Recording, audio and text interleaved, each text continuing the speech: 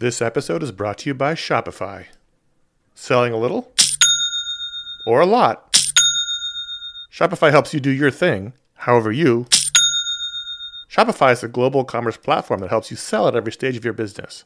From the launch your online shop stage, to the first real-life store stage, all the way to the, hey Marge, did we just hit 1 million orders stage? Shopify is there to help you grow. Whether you're selling scented soap or offering outdoor outfits, Shopify helps you sell everywhere. From their all-in-one e-commerce platform to their in-person POS system, wherever and whatever you're selling, Shopify's got you covered. Shopify helps you turn browsers into buyers with the internet's best converting checkout, 36% better on average compared to other leading commerce platforms. And sell more with less thanks to Shopify Magic, your AI-powered all-star. Running a growing business means getting the insights you need wherever you are. With Shopify's single dashboard, you can manage orders, shipping, and payments from anywhere. Shopify powers 10% of all e-commerce in the United States. And Shopify's the global force behind Allbirds, Rothy's, and Brooklinen, and millions of other entrepreneurs of every size across 175 countries. Plus, Shopify's award-winning help is there to support your success every step of the way. Because businesses that grow, grow with Shopify. Sign up for a $1 per month trial period at shopify.com/ifanboy, all lowercase. Go to shopify.com/ifanboy now to grow your business no matter what stage you're in. Shopify.com/ifanboy. This is iFanboy Booksplode, Batman by Neal Adams, Book 3. When you're down and troubled and you need a helping hand and nothing is going right. Close your eyes and think of me, and soon I will be there to brighten up even your darkest night. Hello, welcome to Booksplode. My name is Connor Kilpatrick, and I am here with Josh Flanagan. That is me. You got that correct. And this is Booksplode, our bi-monthly podcast that was unlocked by the patrons at patreon.com/ifanboy, in which Josh and I, or sometimes special guests, take a look at a graphic novel, a collection, an original graphic novel, a old collection, something bigger than your regular comic book. And last year, in 2019, we spent most of that year re-examining the 90s, reading again stories we had read in our youth and or we'd never read, but mostly from the 90s period. And as we came into this year, we thought, well, what are we going to do?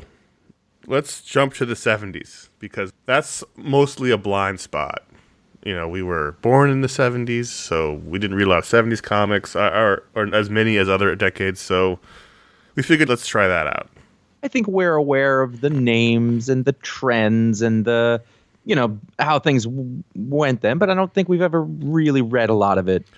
Or at least explored a lot on the various iFanboy outlets. Mm-hmm.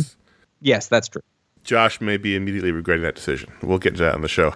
We're talking about this book, which is a collection from DC. It's book 3. We thought it'd be fun at least to jump into the third book in the series, not the first, because those comics back then were designed that way. And that absolutely held true, by the way. There's no like, oh man, I hadn't read the first 2 books. I'm lost. So this is a series that features the artwork of Neal Adams, and it features mostly the stories by Denny O'Neil and inks by Dick Giordano, although the last... Did I say Giordano? Giordano. You did. Yeah. This is literally the first time I've spoken out loud today. I think Giordano was the uncle of the guy from the Lemonheads. And then the last 2 stories in this book, which we'll talk about, were written by Neal Adams and also inked by him. Actually, I'm really glad we did this volume because it's very Ra's al Ghul heavy, and spoilers for your 40-year-old comics. No, I don't think there's any spoiler warning needed for this. I'm going to go ahead and just say let's not. You know what? It doesn't apply. So they're very Ra's al Ghul heavy. In fact, this collection features the first appearance of Ra's al Ghul. And as a kid in the 80s, these are a lot of the comics I read. I didn't read these specific comics. I actually read 1 or 2 of these specific comics that are in this collection. But when I was a kid and going to the comic store, I didn't go in and buy new comics. I would go into the back issue bin and buy older Bronze Age stuff. And so a lot of this era is the era that I read, or at least had issues from.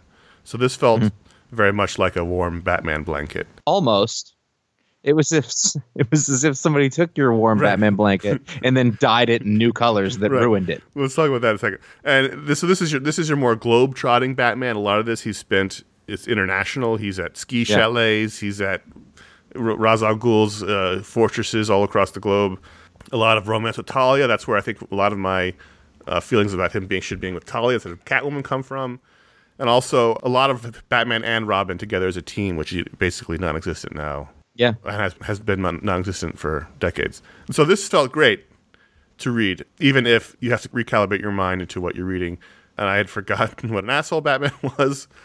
But let's talk about what you just mentioned, which is that it's recolored. And I think that it's sort of, we're going to mention it as a preamble, and I'm not going to go back to it. It was the very first thing I noticed as I started reading, and I was like, this is not period correct color. No. And I get it. Maybe there's even technical printing reasons why that's the case. But what I don't really like at all is that there's no mention of it.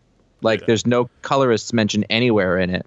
Right. They're not crediting the person who came back through and recolored it. Maybe they took their name off it because it's so bad. Right, because they know they were like, I'll take the job, but don't tell anyone I did this. Like it's like a Vinnie Coletta for hire, and it's wrong. And it's funny really because it's bad. I mean, I think actually it might be better as it goes. Because I was going to say it's worse as it goes. Oh, really? You know what? It faded in and out. That's what I noticed. Yeah. Like sometimes I was like, this isn't so bad, and then it would go back. But it's telling to me that the cover is recolored. I think it's got the highlights in it, like the digital highlights. But there's bits. If you look at like the title page, that looks more like it should. Like the blue is blue. Yeah.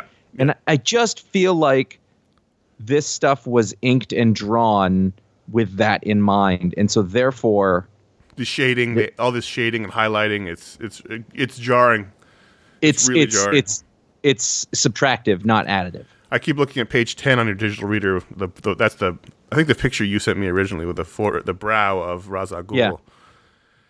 It's just I realize this is like standard operating procedure, especially at DC for these old collections. For some reason, they feel like they have to be recolored, and maybe it is a production reason. Maybe the colors are lost. Maybe they can't print them. Who knows? But yeah, they could also and the way they did colors back then, I still don't understand with color separation, blah blah blah.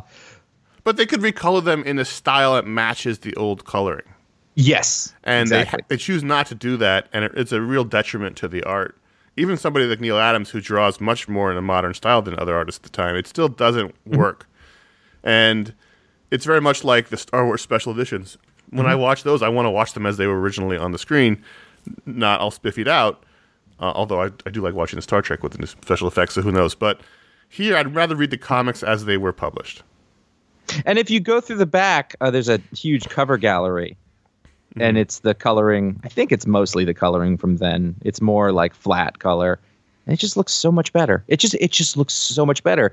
Neal Adams draw and I'm going to give a ton of credit to Dick Giordano, I think. Yep, a ton. They draw in such a texture, the way that people don't draw anymore because they have the colorists.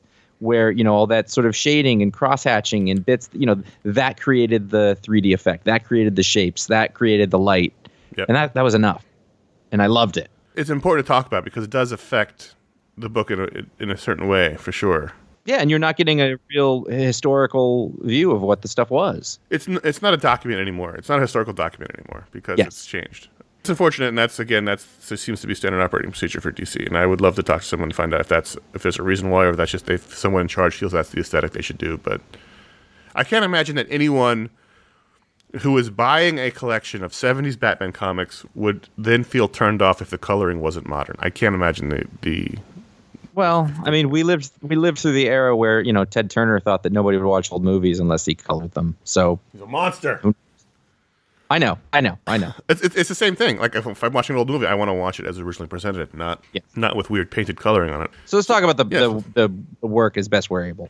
Yeah. So this features 1, 2, 3, 4, 5, 6, 7, 8, 9, 10 stories in its 200 and how many pages? This is 266 pages.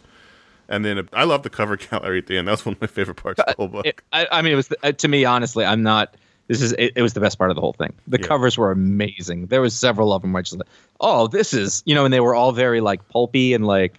Well, we talk about covers now. And dying? How they're just pinups, and I understand there's a reason for it because they're often done before the books are even written and drawn. But like those covers told stories. You really got a sense of what you were in for from those covers, and they were dramatic, and everyone was always dying on them. You know, Robin's getting shot, Superman's dead, like, and then of course there's a swerve in the story where that doesn't happen. But it felt so much more dynamic than what you get now, which is just here's pinup of character in the book. Robin's constantly dying on the covers. In fact, I started keeping a record of covers that I find in which Robin is thought to be dead, including this one where he's being shot. And then he gets shot in the very first page, so I guess that works. There's over 30 pages of covers, and it doesn't get old. No, I loved it. It kept going, and I was like, this is so good. In the first story here, and I'm not going to go through all of them, but the first story is the one where Ra's al Ghul makes his first appearance, and it's Robin has been kidnapped.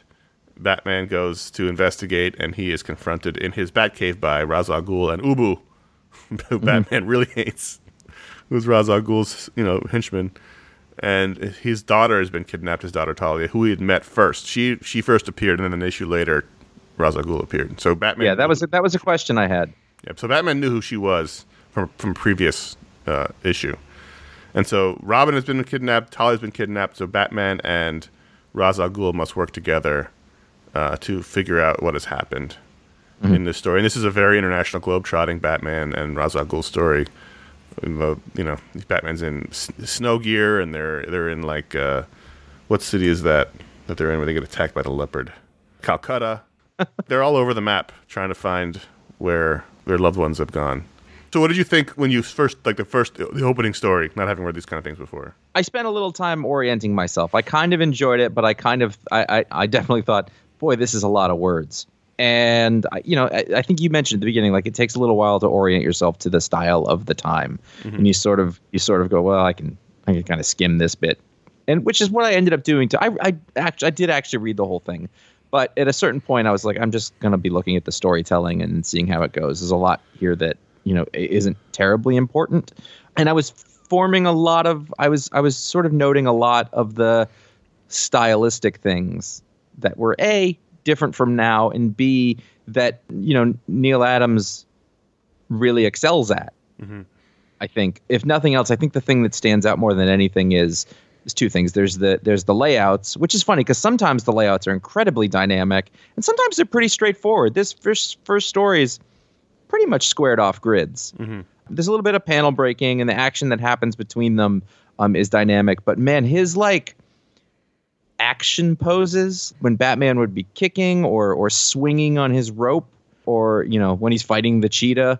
Yep. People don't do it like that anymore. No, his body language is wholly his own. It's figure drawing in perspective. Yeah, totally. Yeah. There's just ways that people are oriented. There's a scene on page 22 where Batman's pushing two guards aside. It's just a very unusual body language. There's one scene in one of the issues where Batman is like knocked out, and the camera's really low on the floor, and it's just him splayed out. It's just so... It's a very non-heroic pose. I noticed that a bunch of times. He was real when he did a thing of somebody being knocked out and sort of like laying on the floor. Yeah. There's one where both of his legs were sort of in front of him, like he was laying down, and I just thought, wow, his anatomy is excellent. Yeah, really good. And then you've got that sort of that Dick Giordano inking with that sort of Al Williamson. It's my favorite thing because the comics used to all look like this or attempt it, and no one does it like this anymore. And I do like the fact that there are different art styles available, and there's many shades of excellent. But there is something about the way that they draw those ridges between the muscles and the hatch marks, and the way that the cape is drawn, that is just so this is comic book to me.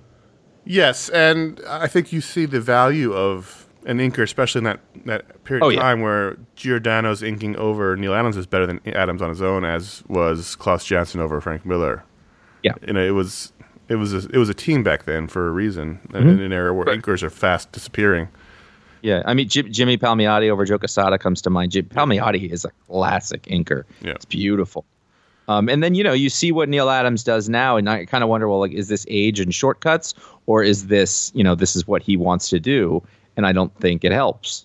It's probably both, Yeah, he's very old. I'm sure.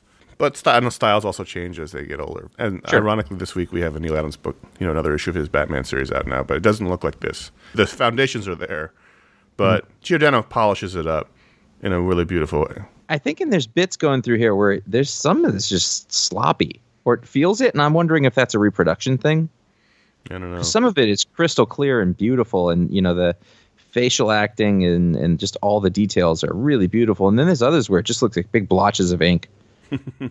Like some of the Joker faces for some reason are really odd. Yeah, it's hard to know. The second story, the Two-Face story, this one was in the Greatest Batman Stories Ever Told collection, so I have read this one a lot.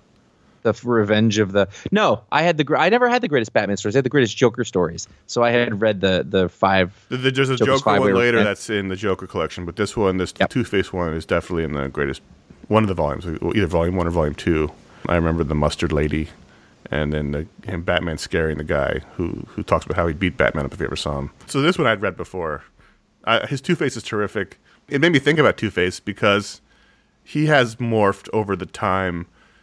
Here, he's just a man with a scarred half face because he had acid thrown in it. Now he's a guy who his entire body seems to be scarred on the left side, even his hand, and his neck, and his hair, which doesn't make any sense from his origin, but that's the way he's done now. I think it was the influence of the Batman the Animated Series cartoon, which gave him a green hand, too. But here, it's just a man who from behind would look like any other man, except that his face is all scarred on one side, and that's something that his character has changed a lot over the years. I think what was interesting in that one is that this version, and I don't know who can say how much of this is canon. They'd all have to be 150 years old. Right. But he had been like Bruce Wayne had repaired him and fixed him, and then he got in like another freak accident happened. Yeah, that happens a lot with Two-Face. A lot of plastic surgery. And I thought that because at first I don't know if I'd missed the first bit, and I was like, wait a minute, that's not how he was injured. And I went back and it said, oh no, that's the courtroom. The courtroom thing happened, and everything after that gets kind of fuzzy. There's a very classic Batman panel. There's a couple of like really classic imagery. One is that image of Batman running in the Joker story, where he's like, it's a very long angle shot of him. Yeah, I know what you mean. And in a Two-Face one on page 40, it's him looking at the camera and sort of starting to clench his fist, but he's only in the process of doing it. Being very angsty about 40? What's going on. Page 40 in your digital reader. I'm looking. I'm sorry. That bottom panel. That's a very classic Batman image. Yeah. Oh, yeah, you're right. And then the caption asks if we have figured out the mystery yet. This is still that era where they would talk to you in the caption. I love sometimes. that. I hadn't either, and I'm a much older person than I was back then. What's interesting about this era is that comics are still ostensibly for kids, but I think they discovered in the 60s with Marvel that a lot of adults were still reading their books. So you've got this middle ground in the storytelling where it's still supposedly made for children, but it's sophisticated enough for adults for the most part. As you get to this part that we're talking about in through this, and then that sort of Halloween costume story that comes after that, you start to notice the elongation of Batman. Like he seems to get taller and not necessarily leaner, but just like muscular and long, what's his? I was trying to. There's an actor I can't think of the vampire, the sexy vampire who's a Sarsgaard or Skarsgård, whichever he is. Alex Skarsgård. Right. And his face is sort of longer and taller. And when I think of Neal Adams, I always think of sort of like a 3/4 view of the side of Batman's mask, and his face just looks long, and he has very cut jawbones, and now he doesn't quite have that. Yeah, that lasted through Jim Aparo. Yep. In that kind of era where Batman was a long and lean guy, and now he's sort of like, a giant muscular dude. Yeah. Not that he wasn't muscular before, but he was definitely more of like an acrobatic type of character. I loved that story you're talking about, the Halloween one, Night of the Reaper, in which many Marvel characters make appearances because it's Halloween, and Dick Grayson in college with his vest. So in this era, Dick Grayson has been aged up into a college age, so he's away a lot, but also reappears a lot. There's a whole story with him and his college friends, and I loved the one college friend who was clearly high out of his gourd, but they can't go out and say it. Who was really obsessed with floats, and he asks everybody that he meets what they think about floats, even in the midst of fistfights. It was really funny. And also just when he's walking around by himself thinking, he says, man, I just got to find someone to rap with about floats. This is Because also all this shit's going down. He just wants floats, man. This is also the 70s, so this feels of a time in the culture because the language is very 70s, especially with the kids. There's a costume party. There's a giant guy dressed as Thor. Then there's Spider-Man, and It's a brooding Solomon Grundy. And then Havoc for some reason, because Neal Adams knows that stuff. I thought this was a really fun story and wacky, and and it involves was it a Nazi? Yeah, an old Nazi. Yeah. Well, he's a concentration camp survivor, the killer. Right. And so he goes to find there's a Nazi that he's getting his revenge on who had escaped justice. That's right. And then a tragic ending in a very 70s way where the Star of David necklace on the guys with the kill distracts him and he falls to his death. And then there's a very dramatic shot of him dead with the Star of David necklace next to him. And it was very, ironic ending death. And the heartbreak on Batman's face in the previous panel is really terrific. I thought this was a really great story. Yeah. And in the way that it's of a time, and it's really interesting and probably quite forward for that time. The art is the whole way through. Every time I look at the art, I'm like, wow, he was hitting on another level. And you go, oh, I see where John Byrne comes from. Right. that sort of straight line. The next story, I think we return to Ra's al Ghul. Yeah, we do. Oh man! And with the ski. Olympic ski woman. Everything about that was great. This is a James Bond story. Yeah. 1000%. Batman is on skis in it. And you've got this guy. Who's the dude? The martial arts guy? I don't know. Just some guy. Ling. And I loved that because it was like a Wookiee life debt. Right. He owes a life debt to both Batman and also Robin is playing Matches Malone, which is fantastic. In an inflatable bodysuit. Yep. He owes a life debt to Batman and to Ra's al Ghul, so then they have to fight so that Ling can figure out who he's supposed to go with, and he ends up going to Batman. Then they meet this Olympic skier in her sexy bodysuit, and it's great. She helps them with their adventure, beating dudes up, and she learned a thing or two being a international Olympic skier. This is the introduction of the Lazarus Pit, I believe. I think so, yeah. And also the continuation of Batman and Ubu's rivalry for the affections of Ra's al Ghul. Here's the thing, though. Batman is obsessed with thinking that Ubu is fat.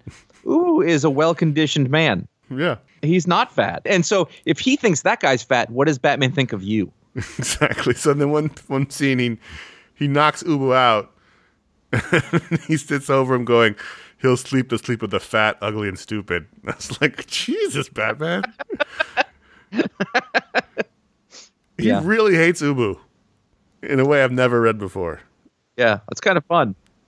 There's a couple bits where Batman is skiing, and I was just like, well, that's something Neal Adams can't draw. He can't draw Batman skiing very well, which doesn't take away from it almost adds to its wonder. Oh, the page I was thinking about was page 99 in that story, the next issue, in which Batman has been knocked out, and it's just this very unheroic shot of him. He's ass and his legs, and they're all crumpled. And it's a very natural. Yeah, that's literally it. That's the one. Yeah, his knees aren't aligned, so he's just down, and that I was like, wow, that's a wonderful bit of figure drawing. And that's something that wouldn't happen even now. It's totally anatomically correct, but he doesn't look heroic, so nobody would draw a character that way now. And that still shows you how good Neal Adams was and why he is totally deserving of the place he's been put into in the art echelon. But yeah, this was super fun. This was Batman as James Bond. This is the kind of story that Grant Morrison had said he wanted to do when he originally came back to Batman 10 years ago, was this globe-trotting Batman who always ends up with his shirt off fighting somebody, but with the rest of the outfit on. And I don't know how that works. I'm looking at that same page that we were just talking about, and I don't understand the physics of Ra's al Ghul's pants. I don't know what holds them up. That's it points at his butt crack, and I was like, I'm not in this good shape, but I've worn pants. And that's not how that works unless there's some sort of adhesive involved. There's the spirit gum. But this is also, you've got manly, hairy chest Batman. This is not waxed like a baby seal, man's body. This is he takes off that shirt to fight Ra's al Ghul in the desert. And it's Tom Selleck. And also sexy Jodhpur's Talia, who's at some point her shirt is way up high, showing the midriff, and at other points it literally stops right under where her bra would be, and then other things it covers her all the way up. That shirt's all over the place in this.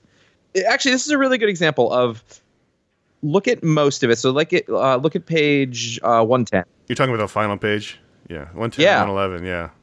Yeah, it's almost like 111 looks like it was drawn very hastily. it looks like it was one panel that they blew up to fill the page. Yeah, maybe. I don't know. It's just less resolution. That's definitely true. The leg looks weird. Batman's leg. It almost doesn't look like it's Neal Adams at all. No. And that kind of stuff sort of happened in and out through the whole thing. And I really do have a feeling that has a lot to do with production, because you've got pages that are much higher quality than others. I think that is Neal Adams. It looks like it's weird, right? It doesn't look like him, though. I'd love to find the original issue of this and compare. Yeah, and also, like, I just wish that they were a little more straightforward with, tell me what the production, tell me who colored it. Tell me who, we had to do production assist somewhere. Right. Because I think you're right. Like, I don't think there's any way to view this. I don't know. I was going to say there's no way to view this other than a historical document, but maybe they do, a kid goes and buys it and then likes to read it just like we would have. Right. I guess that's possible, but I can't imagine that's the bulk of the market they're actually selling them to. No, for sure. Let's jump ahead a little bit. There's the story about Bruce Wayne thinking he's dead. That was all right. Mm-hmm. Then there's a Joker story. You're right. There's a couple of pages on here where the Joker's face is really strange. I'm looking at page 134. The guy is clearly Neal Adams, but it almost looks like current Neal Adams, like he redrew the page. I bet, you know what? I bet that's what's happening. I bet they're having him do the fixes where they need it. Because this doesn't look at all like the rest of the book, this page. Nope. But it does look like the current stuff Neal Adams is doing, so I wonder if he redrew this. Mm-hmm. So that's interesting. This is the one where he fights the shark, which has always stuck with me. Batman fights a tiger shark right, with a chain. And I also thought, you'd never do this story today because you couldn't kill a shark. You know what? A lot of this. So, page 139 with the famous image of Joker stepping on Batman. Again, that looks like modern Neal Adams. Especially the Joker face in the corner. That's not period Neal Adams. That's in my greatest Joker stories ever told. I could get that out and compare, which was printed probably 30. And also, I noticed a lot of these imagery from this period were used for the DC superheroes dictionary that I did a Fanboy Mini on, but you can no longer see unless we hit the next stretch goal on our Patreon. But a lot of these images were taken from Neal Adams. I saw a couple of them in this collection. Page 149 is one of the most iconic Batman images ever. I'm looking through this. I'm thinking that he redrew a lot of pages in the story. Maybe the pages were lost. Yeah, or they were just... Or they were damaged, or they were just not good enough. Or they only had pencils or something. There's no way this is original Neal Adams in a lot of this. Mm-hmm. Yeah, 149 is one of the most iconic Batman images ever. Absolutely. Then you have the werewolf story. Yeah, I didn't like that one so much. I kind of did in that, it wasn't straightforward. Mm-hmm. It was very silly. I love that the fact that the bad guy had that really bad bowl haircut. I feel like a lot of bad guys used to look like that, like weasel bowl haircut guys. Right. And their plan was terrible. Their plan was to tell Bruce Wayne that he'd only donate to the charity if Batman came by his house to pick it up. And he's like, "Would you like a drink, Batman?" And then he had drugged the drink. And I was like, who think he's going to have the drink? I like that it was ridiculous. It wasn't good. It doesn't hold up well, but it is really funny. And also, I think it's important, these aren't necessarily chronological. I mean, they're chronological, they're not 10 issues in a row. They pick and choose. It was highlights from that run. Yeah, and I think that's fine. And then the last two are from, I guess, the collected, you get the comic book and a record. Yeah, so this is important to talk about because these are very different than what comes before. Yeah. So the book and record set, it's fun to read as you hear. There's two stories from this set. You bought a little record. Was it a 45? Was that what it was called? Yeah. And you got a comic book that you could read along with. First of all, you can find these on YouTube. Mm-hmm. They're there. I found the Man Bat one. It's full production, like sound effects and... I bet they made $1 million from this. Probably. And so Neal Adams wrote and drew these. And from the style of the writing, and definitely from listening to it, it's very much trying to recapture Batman 66. So the style is totally different. These were squarely aimed at children. And I'm curious as to why they put these in other than as a interesting historical artifact, because they are not in the more sophisticated style of the previous stories. These are squarely aimed at kids. It said that Neal Adams wrote those, so I'm, maybe he wanted them included, or but this actually lends credence to the historical document, right? Idea, because this is, if you're being completist, if you're like, well, he wrote these, fuck, maybe he's proud of them. Maybe he's like, you should put those in. I wrote those. He shouldn't necessarily not be if they were children's Sure. stories. And this is like, there's a red phone the commissioner has in his office. He has an Irish cop sidekick who isn't called Chief. Why am I not remembering the chief's name from the show? Oh, God. In this, the Man-Bat, Kirk Langstrom, is really more of a good guy. Is that? Well, that's kind of what he is. But the best part of all that, though, is that besides the fact that he looks about 5 different people in a little flashback to his life. Chief O'Hara. God damn it. Oh, yeah. Apparently, when Kurt Langstrom would work in his laboratory, he would wear a cape with a chain and a collar. Well, you got to be ready for your transformation into a supervillain. I guess so. It's very much recapturing something from 10 years ago. At the time this was published. Right. It was the dynamic of the show. Batman and Robin's relationship was more like the show. The dialogue was a bit, more, I don't want to say clunky, but more of that. Yeah. The Batman dialogue in the show was intentionally square. He was intentionally written as a square to contrast the villains. And so here we have that. So it's a little jarring to read, especially after the previous stories. I liked reading them, but these were hard to read. Yeah. I will say, throughout the whole thing, these stories included, at the end, anytime Robin shows up, it was better. Yes, 100%. Like every time, and I found that really interesting because we don't experience that in the same way. They don't go on missions together. I feel like I've only ever seen Batman alone or sort of grudgingly working with people, or, Superman will drop by. Like, him and Robin going out and doing stuff. And, I can 100% see why you liked, the Dick Grayson Robin character so much. If this was the kind of thing you were reading, it really rounded things out in a way that, still worked. And ironically, it was Neal Adams who was tangentially involved in the change. So that change came about with Tim Drake. Mm-hmm. Neal Adams designed Tim Drake's costume, and you see the famous drawing of it in the back of this collection. That was a poster that I had. Dick Grayson and then Jason Todd, they were the sidekicks. They didn't have their own books, and they were in his missions, and they weren't always in them, but they were always there. And then Tim comes along, and they decide to give him his own comic and his own adventures. And basically, since that time, which was the early 90s, he hasn't really been a constant presence in Batman's life and adventures. Now, Damian has been a bit more. They had the Batman and Robin book for a little while. But Batman and Robin, the Teen Wonder, as said in the covers here, is not really the dynamic anymore. And it's a bummer because you're right. It is way better when Robin is with him. Yeah. So did Neal Adams design that Tim Drake costume? Yes. That's a great costume. Yes. I mean, I prefer the original, but yes. Before we talk about that, I just do want to mention there was something I legitimately laughed at in these stories. Page 188 with the Joker where he's going to get away from Batman, so he jumps from the pier into the water. Mm-hmm. But it's low tide. And so he's stuck, and then you turn the page, and the reveal of him sort of stuck in the diving pose in the mud was so ridiculous that it made me laugh. Mm-hmm. Yeah, so Neal Adams, he did. So there's two of these. There's the Joker one, and the Man-Bat one. The Man-Bat one, I probably enjoyed less because I've never really cared about Man-Bat. He's kind of like he's like the lizard for Spider-Man. I just don't really care.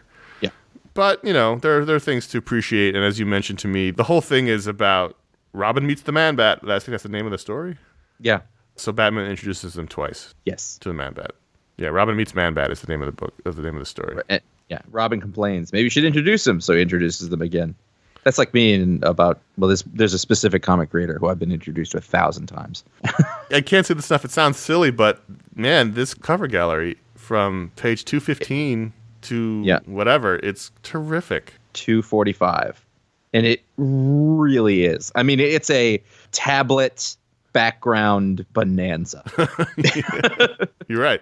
The best one, by the way, my favorite, is on page 230. Okay. It's Batman looking at a body on a gurney under a sheet, and he says on the left side as we go left to right, because that's how comics work, "Professor, I swear I'll avenge your death." And as you move to the right, you see a brain in a jar on a pedestal, and it says, "I'm not dead, Batman." How much you want to read that issue? I really want to read that issue. And then the sheet actually just says DOA on it, in case you weren't sure that that's a corpse. Yeah, I mean, it begs so many questions. It's great. And it's almost like this is the real historical record. This really gives you a sense of the era of all these different kind of stories. And there's a World's Finest one with Superman and Batman, where Batman's flying, he's saying up and away, and Superman's crashing, saying, "What's happened to me? I can't fly anymore." I want to read that one. Yep. You know what sucks about these covers, though? What? They took the prices off all of them. Why? Why indeed? Why did they? I didn't notice that. But why did they do that? Interesting. I mean, literally, like the idea of being able to see the prices is interesting because I'm reading it and I thought somebody paid 15 cents for this or a quarter or whatever. And then you go through these at the end and they've decided that for some reason there's a political marketing reason or something that they shouldn't put the prices on there. And that's insane. I didn't notice that before, but that is crazy. Mm-hmm. Each circle where the price would be is either blank or it has the 48 pages, and then below it is all blank. Yeah. 52 big pages. Don't take less. Blank. Yep. Wow. There's some really interesting decision making here. Yeah.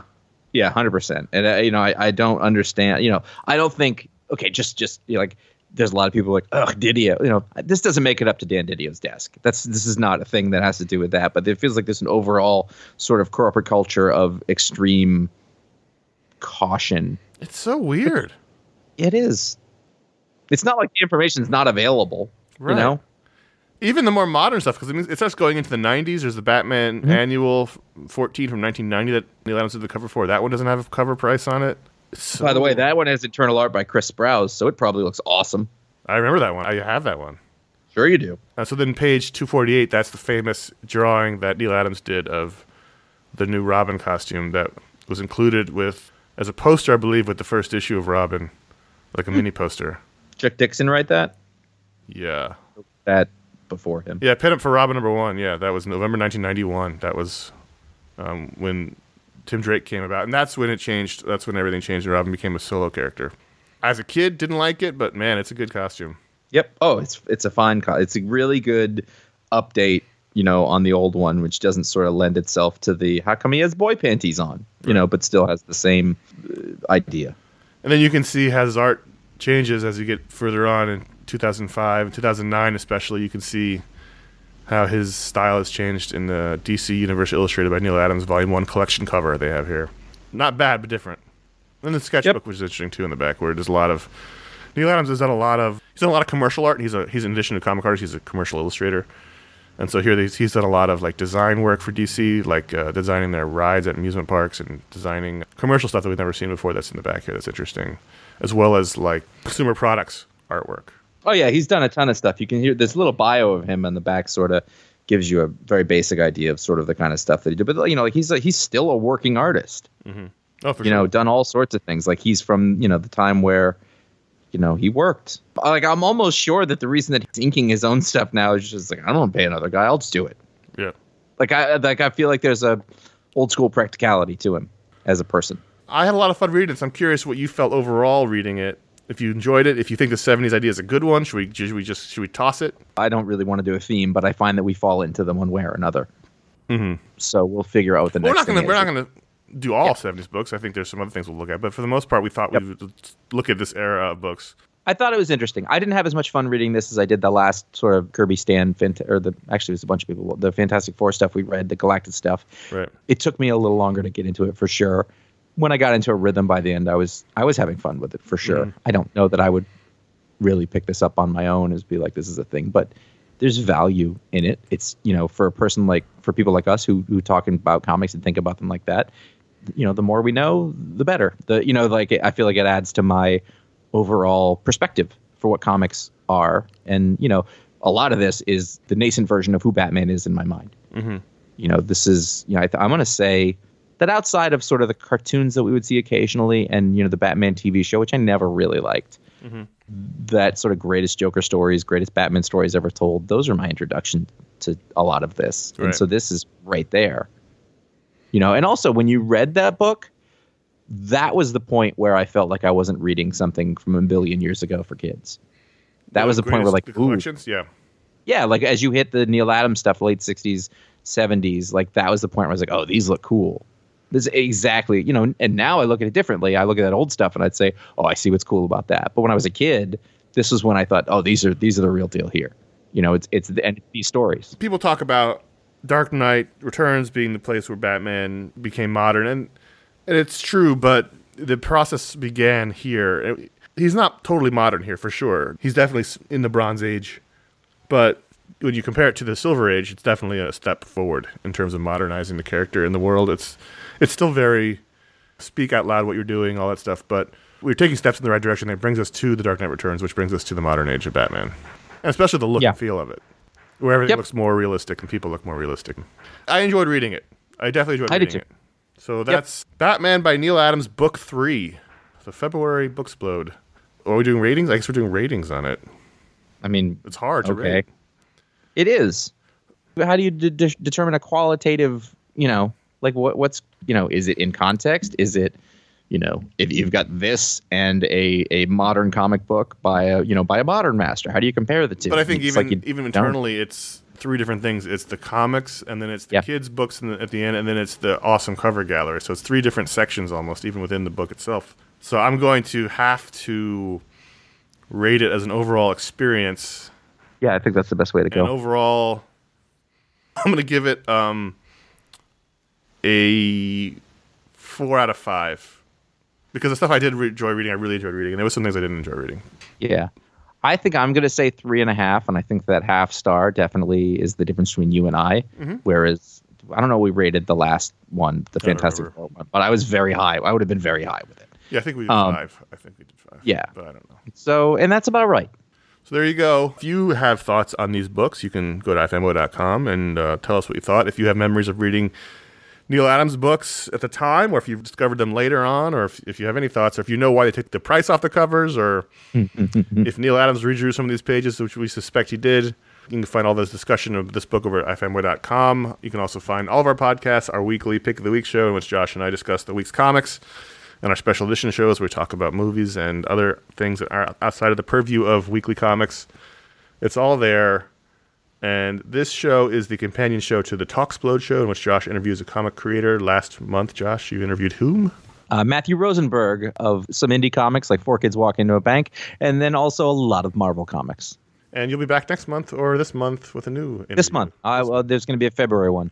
So there you go. All that's at fanboy.com. Thank you for listening, and thanks for unlocking this show, patrons. We enjoy doing it. And until next time, I'm Connor. I can't believe you didn't introduce me to Man-Bat.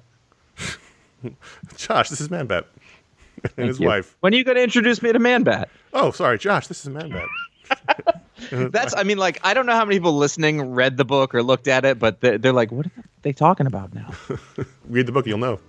Yeah, it's true. It's not a good story, but still, it's funny. You just call up my name, and you know wherever I am, I'll come running.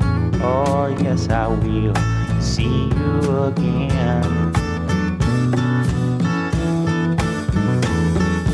Winter, spring, summer, or fall, yeah. All you got to do is call, and I'll be there, yeah, yeah, yeah. Batman, can you ever forgive me? I already have, Francine. Well, I may never forgive you, Batman. Not unless you get around to introducing me to your friends. Sorry, Robin. Kurt, Francine, I'd like you to meet my protege and junior partner.